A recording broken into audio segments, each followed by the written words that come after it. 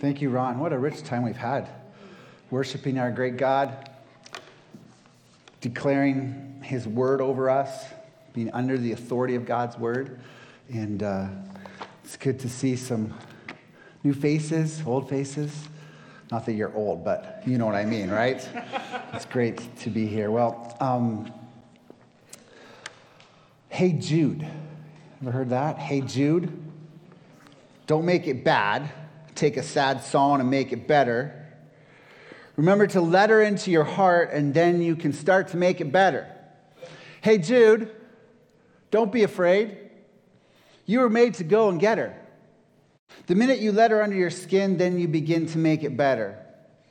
And anytime you feel the pain, hey, Jude, refrain. Don't carry the world on your shoulders. For well you know that it is a fool who plays it cool by making his world a little colder. Who wrote those lyrics? The Beatles. Now, I hope that the rest of the sermon, you're not going to be doing the rest of that song. Na, na, na, na, right? Hey, Jude. You're right, Paul McCartney wrote it, but maybe you don't know why he wrote it.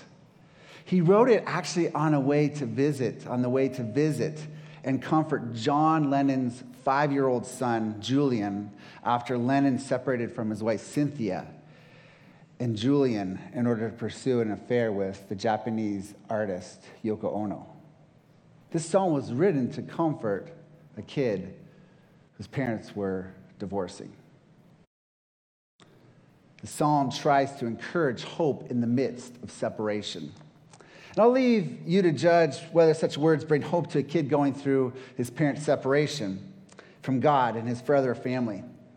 But today I want to remind us that we have a greater word. It's the word of God. And God wants to speak to us today about those who are being separated from his forever family. We find this in the book of Jude. If you would please turn there. It's the second last book in the Bible. And we are beginning this series on the original Jude. Okay? The original Jude. Before Hey Jude was ever made, this is the original Jude. The book of Jude. The letter of Jude. Now, Jude, his name means praise in Hebrew. It's short form for Judah.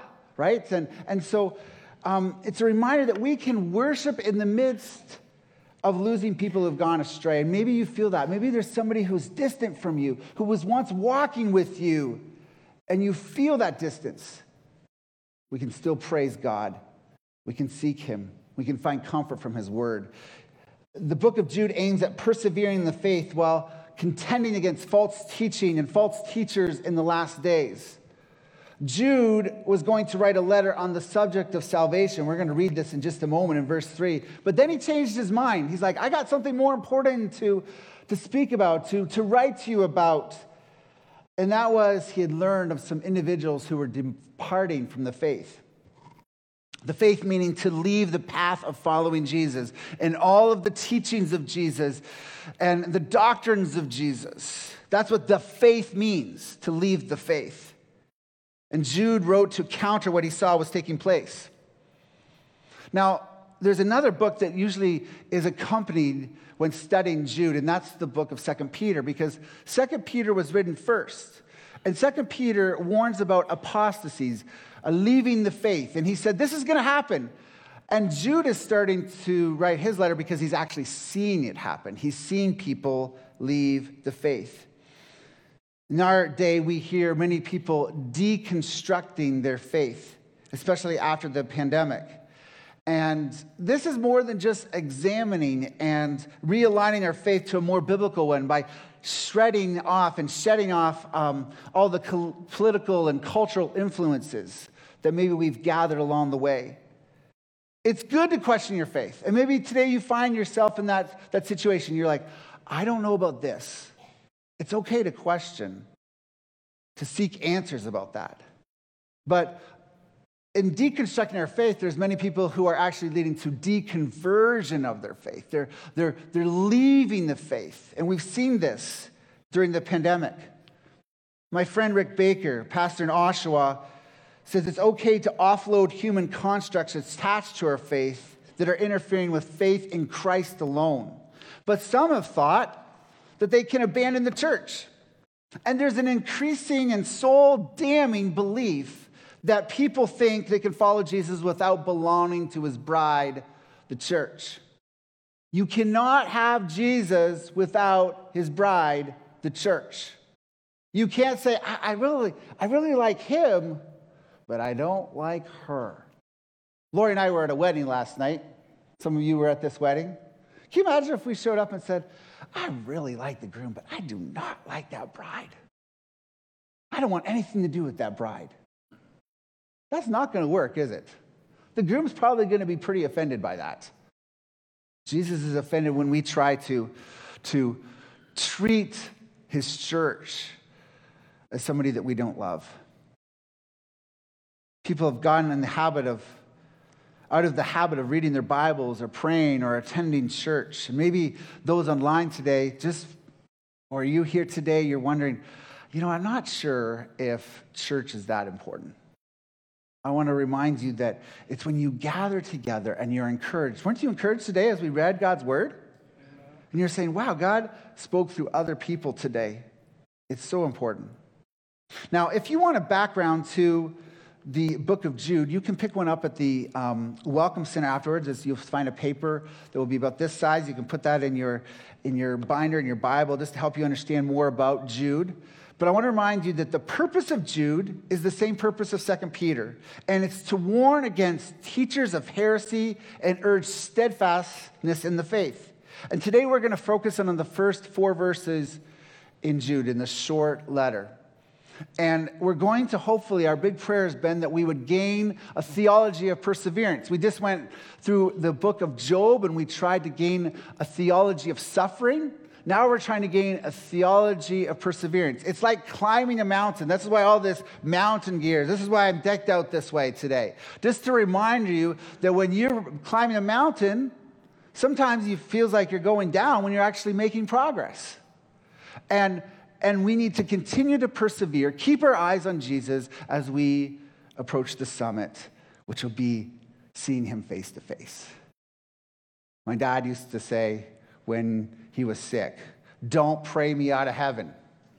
Don't pray me out of heaven. That's the goal, brothers and sisters, but you can't get there without Jesus. Amen.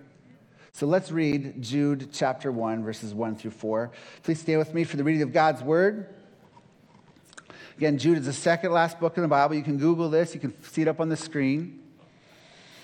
Jude, a servant of Jesus Christ and brother of James, to those who are called, beloved in God the Father and kept for Jesus Christ, may mercy and peace and love be multiplied to you.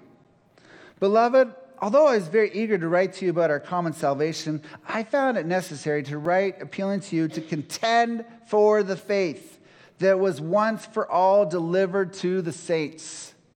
For certain people have crept in unnoticed, who long ago were designated for this condemnation, ungodly people who pervert the grace of our God into sensuality and deny our only Master and Lord Jesus Christ. May we never be found in that lot.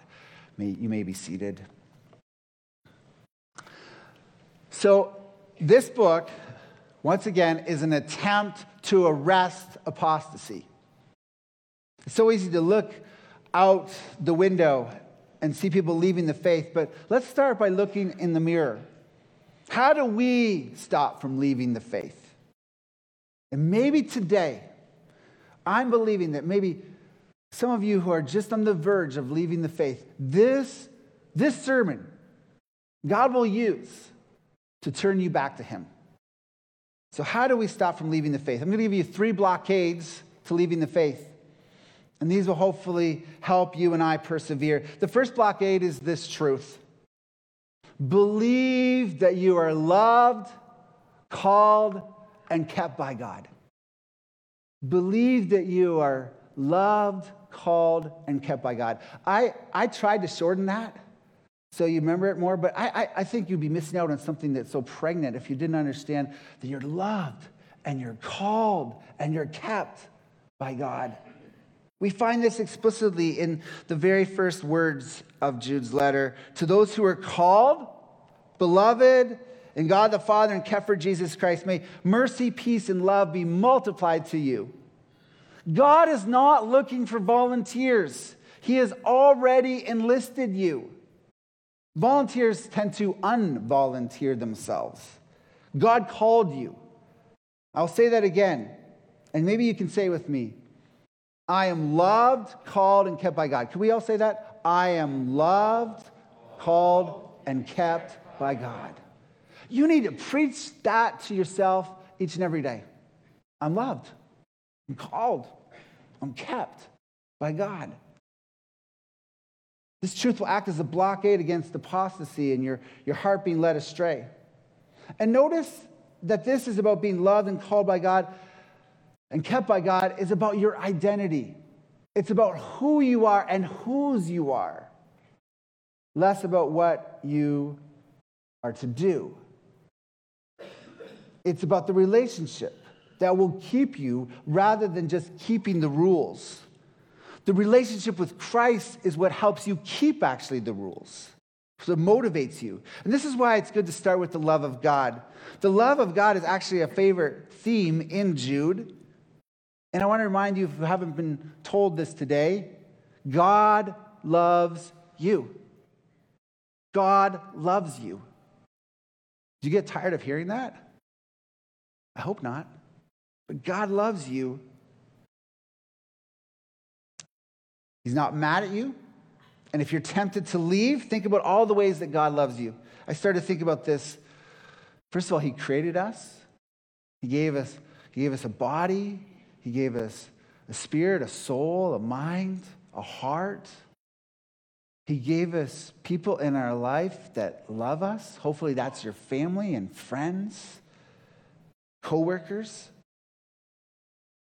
He gave you the ability to read, most of you, the ability to read, which is a miracle. Scientists are still trying to figure out how do we go from taking some letters and forming them into words that make sense, that we all can understand. It's amazing. Think about all the blessings that God has given you. God loves you. If we understand that Jesus is the Word, and therefore words are personalized and understood through Him, this makes sense. Why we can read. God loves to give you food and clothes and shelter. Most of all, God loves you because of this. He sent His Son Jesus to die for your sins and for my sins on a cross. And He rose from the grave so that you might have life. And that is the best way and ultimate way that you know that God loves you. So I want to remind you that God loves you today. Temple, you were kept for Jesus Christ. Jesus would not go through all the pain and suffering He did on the cross and not keep you. He loves you that much. And it gets even better. Mercy and peace and love will be multiplied to you and I. God wants to bypass addition and get to multiplication tables of mercy and peace and love. Think about that. The multiplication tables of mercy, peace, and love. Maybe you need to level up your math today in relationship to God. Ron prayed for our dear brother and pastor, Steve Limmer, and so he's our math brain here in the church and has taught math for decades. So you're going to have to help me out, but here's some math questions today. I know we're not in school, but 2 plus 2 is what? Okay, good. You're with me here. 4 plus 4 is what? 8. Good. 8 plus 8 is? 16. Here's the tough one. 16 plus 16 is? 32. Okay, so now we've left addition. Let's try some multiplication. 2 times 2 is what? 4. And what about 4 times 4? 16. And here's a little tougher one. 16 times 16? It's getting quiet. 256. Now, 256 times 256 is? Some of you getting your calculators out right now. 65,536. Do you see how quickly multiplication takes off? And I want to tell you today, The God's multiplication table of his mercy and peace and love are exponential for you. Maybe you've like today, you walked in here or online and you feel like you've sinned too much. God has got more than enough mercy and peace and love to cover it for you. He doesn't run out. He starts with mercy and not getting what we deserve, which is punishment. We deserve punishment. But he doesn't just leave us at mercy so that sin is taken care of, that we walk away from the judgment seat, sin taken being care of. God also gives us peace. He's reconciling with us. He's come off the throne of judgment, and he's giving us peace. He's reconciled with us. And then, added to that, God gives us his love. We are now friends and family with God the Father. So I want to say it again. You are loved. You are called. You are kept by Jesus Christ. Amen? Amen. Daryl, come on. You got to give me that. Okay. Now, what about, though, some of you maybe have just a question right now? Some of you have a question wondering, well, what if this is all genetics and geography? Maybe you think it's because you were born into a Christian family or nation that you are a believer. That's how you're loved and called and kept. I was just talking to a young businesswoman and mother on a plane this week as I shared the gospel with her. And she said, what you're telling me about, I would love to do, but it's easier for you because you have a religious background. And it's hard to make time in the busyness of trying to get to work and take care of the kids to actually explore the truth of Jesus Christ. I reminded her this is the most important thing. We make time for things we really want to do. But I want to address this question, and in fact, Jude addresses this question in a very personal way. Some of you wonder if you were born into another religious family or another country, whether you would be a believer today, whether you'd be in church today. And I believe with all my heart that you would. Because God loves you, has called you, and kept for you.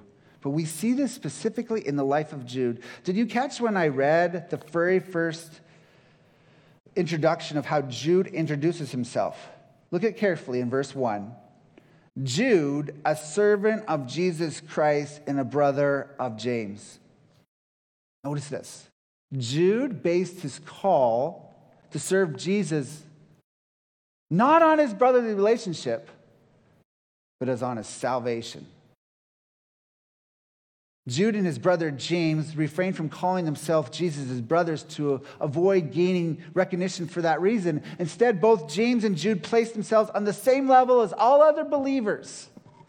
And by using both names, Jesus Christ, Jude stresses not only a biological but spiritual relationship to Jesus. See, Jude was a half-brother of Jesus. Now, don't you think if you were the half-brother of Jesus, like, Jesus is my brother. That's not how Jude starts it, though. He calls himself a servant of Jesus Christ and a brother of James, meaning one of the church leaders in Jerusalem, the church leader, James, and another half-brother of Jesus. Name dropping was spiritual, not biological. Jude saw Jesus first as Savior and Lord and not his biological brother. Now let's remember, though, that Jude initially rejected his half-brother Jesus. We know this. The Apostle John reports it this way. We find this in John chapter 7, verses 2 through 5. Now the Jews' feast of booths was at hand. So his brothers, that's Jesus' brothers, said to him, leave here and go to Judea, that your disciples also may see the works you are doing. For no one works in secret if he seeks to be known openly. If you do these things, show yourself to the world. For not even his brothers believed in him. In fact, Jude and his brothers thought that their brother Jesus was crazy and were ready to haul him off to the equivalent of a mental institution after Jesus formally called his 12 apostles. to start his great commission. Mark 3:21 records this, and when his family heard it, they went out to seize him, for they were saying, he's out of his mind. That is what Jude originally thought of Jesus. So one would think that if there was ever a family that's ever existed who would follow Jesus, it would be his own biological family, don't you think? It wasn't like Jesus, in growing up, ever gave them cause to not follow him. He was perfect. He never sinned.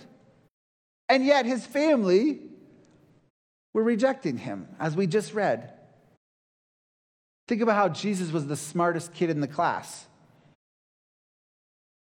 Think about how Jesus knew a lot more than the rabbis. Think about how Jesus lived perfectly before his family. He may have done some unrecorded miracles for them, despite what one might read in the infancy gospels. The point is that you can be surrounded by Jesus and his followers and still reject him. And just because you grew up in a Christian family is no guarantee that you will follow Jesus. You have to personalize this for yourself today. Jude had to personalize it. And so I believe that you can come from a completely different country, surrounded by Muslims or Hindus or Buddhists or animists or atheists, and you can still become a Christian. Maybe today, someone online, through this message or another gospel message, would come to faith in Christ. The arm of the Lord is not too short to save. So you can be at school that has forsaken God, and you can be a Christian. In fact, you can still be a strong Christian today. I want to encourage you in that. Why? Because of this truth. You are loved and called and kept by God. And Jude knew this firsthand. Now, some brothers, they feel like they're a slave to their older brother, right? They're always doing things for their older siblings. Jude saw himself truly as Jesus' slave, and not in a derogatory way. He embraced it. Jude wanted to not only serve his brother, but follow him as Lord. And this is because the resurrected Jesus appeared to his brother James in 1 Corinthians 5:7. And James must have told Jude. Can you imagine? Maybe you've lost touch with some family members, but then you hear about one of them dies. Wouldn't it change things for you if all of a sudden you hear they have risen from the grave? That's what happened for Jude. And he's like, I got to believe all that I heard from Jesus' own lips and from his followers. We can deduct all this because Jude was there at the birth of the church, which happened to be a prayer meeting. The emphasis on prayer is so important. Acts 1:14 describes this prayer encounter, the first prayer encounter of the church. All these, with one accord, were devoting themselves to prayer. These are all Jesus' followers, together with the women and Mary, the mother of Jesus, and his what? Brothers. What are they doing? They're praying. They're at a prayer meeting. By the way, women have always been leaders of prayer in the church, right from the inception. Prayer acts as a deterrent to leaving the faith, even when you're disappointed with God's answers.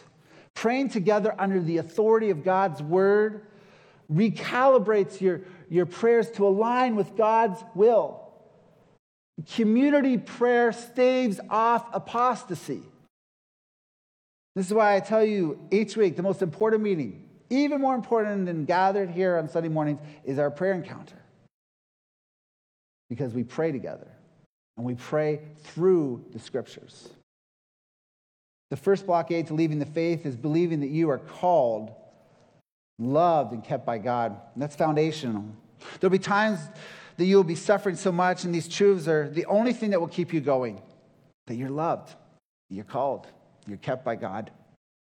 And don't believe the TV preachers promising you health and wealth on this earth. They are shortchanging you. That's to come. That's in the new heavens and new earth. The idea that God must keep Christians safe clearly belongs to no tradition of early Christianity. They were on the run for their lives as they fled. And this is the thing I love. They valued life so that they didn't just want to die as a martyr. They actually wanted to, they were running for their lives, but as they're running, they're like, but follow Jesus. And you might be on your run for your life, but still follow Jesus because it's worth it. This is the truth. And because of that, the gospel spread. And it spread throughout the Mediterranean world, and it spread to this very day, 2,000 years later. Amen? It has to be true. It has to be true. It's better to spend one time assisting the Almighty God in serving Him and building that second blockade from leaving the faith. And that is this, simply as this. This is the second blockade. Contend for the faith. Contend for the faith. This is clearly stated by Jude when he pivots from talking about common salvation, which, by the way, he already did in verse 1, which is to be loved and called and kept by for God. And look at verse 3. This is what he says. Beloved, although I was eager to write to you about our common salvation. He wanted to talk about the gospel. I found it necessary to write appealing to you to contend for the faith that was once for all delivered to the saints. What does this mean? Well, that appeal is to contend for the faith. And let's be clear. In contending for the faith, we're not to be contentious or quarrelsome. And I don't think we're to become overly defensive either. I love apologetics, but apologetics is rarely used by God to save anyone. Apologetics is a big fancy word. It means defending the faith. We are called to contend for the faith. I wonder if this is partly why Ravi Zacharias lost his way. In 2020, I was devastated to hear of Ravi's death because I learned so much from him in his public persona. I felt like he was one of the few gracious Christian celebrity leaders. I was even more devastated, though, to learn of Ravi's dark side that came out after he died. His horrific abuse and rape of multiple women was revealed.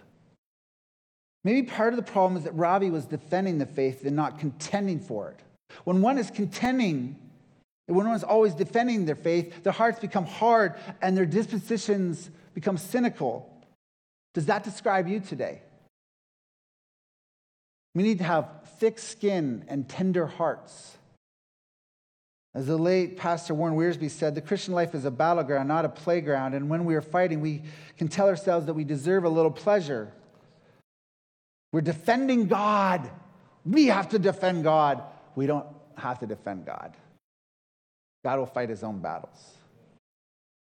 This is the proverbial slippery slope when we think we have to defend God.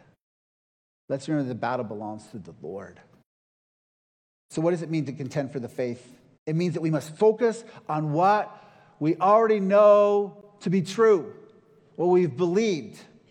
And this is what Jude means when he says, once for all delivered to the saints. See, by the time that Jude had written his letter, the faith had become beyond just the belief of just a few individuals. The faith had been passed on by the apostles. The doctrines that you and I hold dear were clear. The core doctrines. They could not be changed. That Jesus truly was the Son of God. That he came to earth. That we must believe in him to be saved. And not in our own works. That it is by grace that we have been saved. These are the truths that the apostles passed on. Along with Jesus will come back someday for us. He's risen from the grave and he will come back. These truths are unchanging. Sometimes people ask me, have you changed any of your beliefs? And I have to think about it. And I say this humbly, I have not changed my beliefs for 26 years or beyond. The pastor. Not on the majors. The things I'm willing to die for, the inspiration and authority of Scripture, the deity of Christ, that Jesus truly is the Son of God.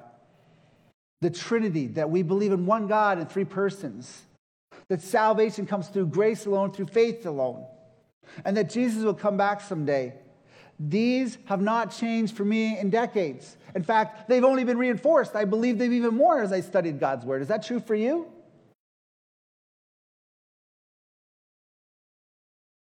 In fact, none of the secondary doctrines or minors have changed for me. And I don't say that arrogantly, because I am still growing. We just went through Job, and I learned so much through Job. I hope you did too. But the core convictions I'm holding fast to. God is sovereign. God is just. God does not change. He sent his son. He loves us. So friends, stick to the truths that were delivered to us and the rest of the saints. We do this as we read and study God's word every day. And I know that many of you are doing this. One of you texted me how much you're digging into and enjoying the book of Isaiah right now. I'm thrilled to hear this. I was thrilled to see how many of you have scriptures to bring today. I also talked to an 80-year-old woman yesterday, and she told me that she reads 6 chapters a day in the Bible. Her daughter told me that she always has the Bible next to her.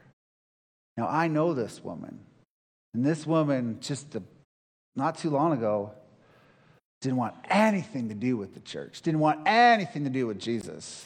She grew up in the church. She was a pastor's kid. And now she's come back and she's contending for the faith. It's not too late to be drawn back to Jesus. See, contending for the faith is contagious. That's partly why we meet today. May our generation not fail to guard the truth and entrust it to our children. Jude didn't just preach about contending for the faith. His faith was contagious. Did you know that Jude's grandchildren were followers of their great uncle, Jesus Christ?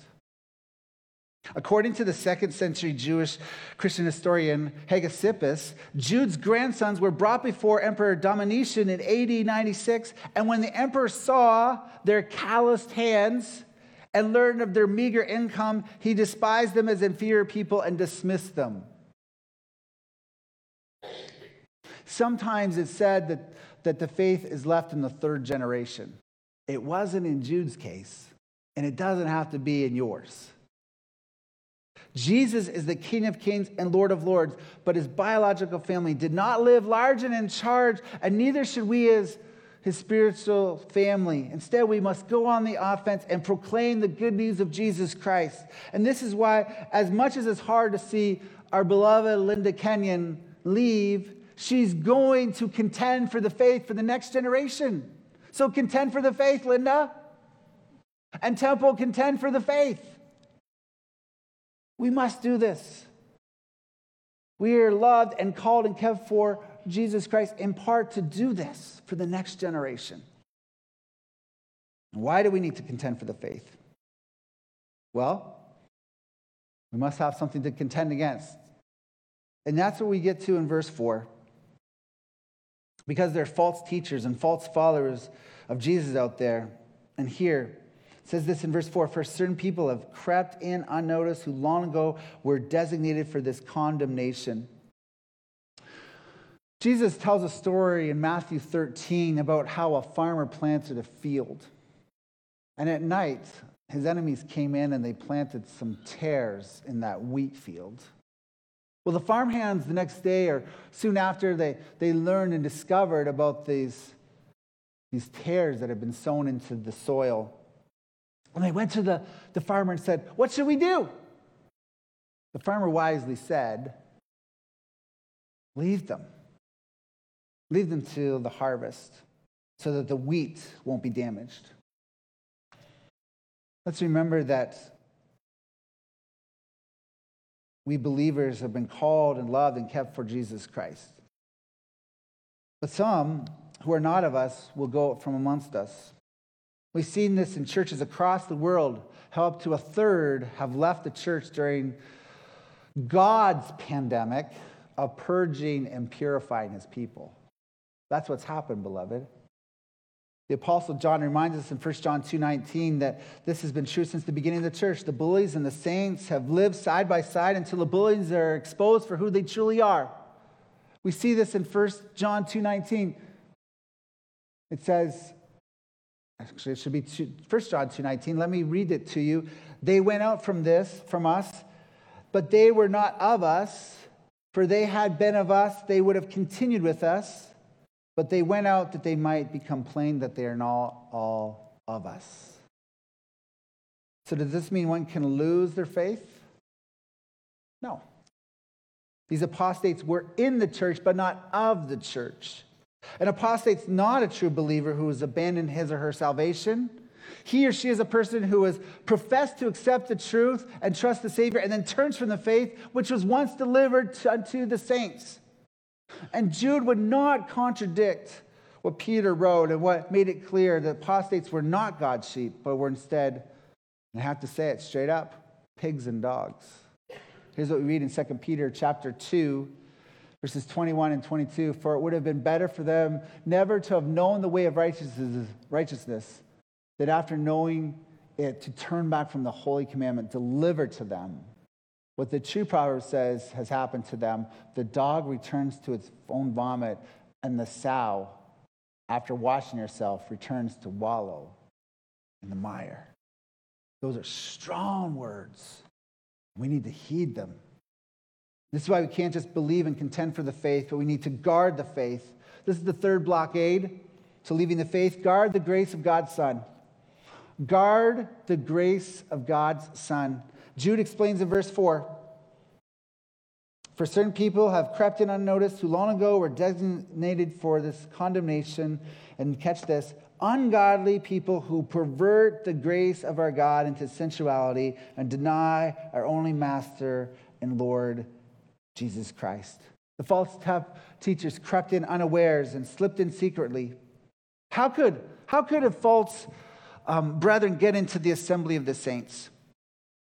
Well, simply, the soldiers were sleeping at the post.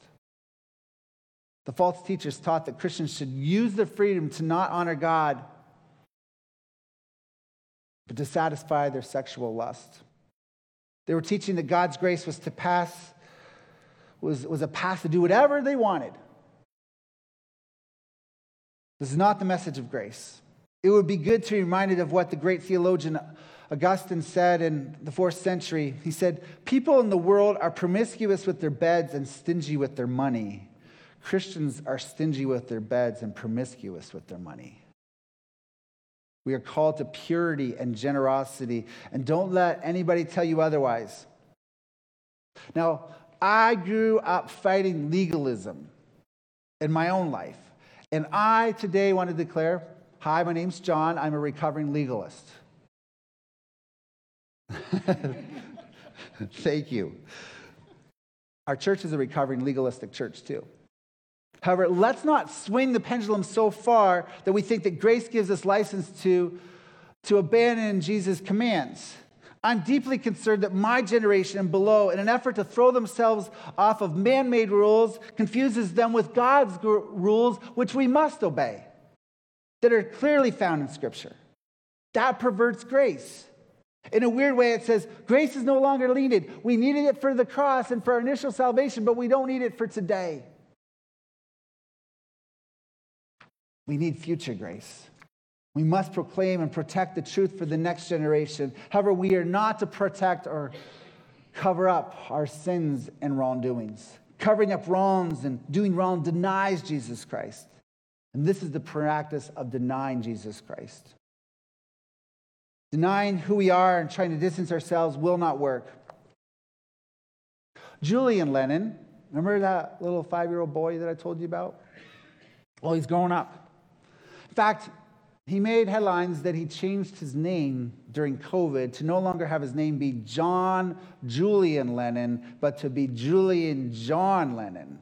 He can no longer contend being known as the son of John Lennon. There are people that sadly, during COVID, no longer want to be associated with Jesus. I hope that you're not one of them.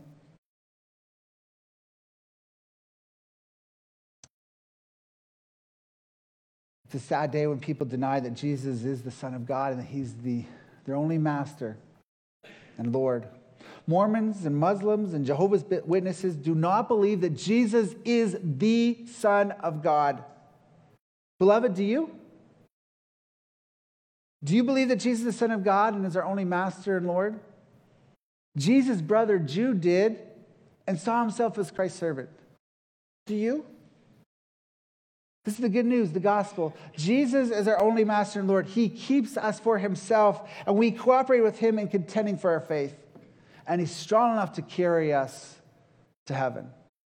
The Beatles recommended, don't carry the world upon your shoulders. And that's true. That's good advice because somebody already has. And his name's Jesus. That's right. He's the Lord. It's not letting a little girl into your heart. It's letting the Lord into your heart. And so today, whether you have been a follower of Jesus Christ, the first time this message has become clear to you of this good news, today is the day to contend for the faith, to believe in the Lord Jesus Christ, that you're loved and called and kept by him. Today, after we sing this song, if you would like to talk to one of the elders just about, there's this part of me that I'm starting to drift, would you pray for me? Or maybe I'm not sure that I really am loved, called, and kept for by Jesus Christ, but I want to be. Would today be the day of salvation for you? Let's pray. God, I thank you. I thank you for this small little book of Jude with a major impact in our life that I think is going to help our church to persevere, to keep climbing, to keep walking with you. Lord, I pray that you would remind us today who we are because of who we belong to. That's you, Jesus. Thank you for dying on the cross for us. Thank you for rising from the grave. Thank you for keeping us forever and ever. Lord, would we contend for the faith? Would we not pervert the grace of Jesus Christ? Not add to it, not try to abuse it. Lord, would we just embrace it? And so, Lord, I just thank you for this message today. May it have great effect, great fruitfulness in my life and everyone who hears it. We pray this in Jesus' name. God's people said, amen.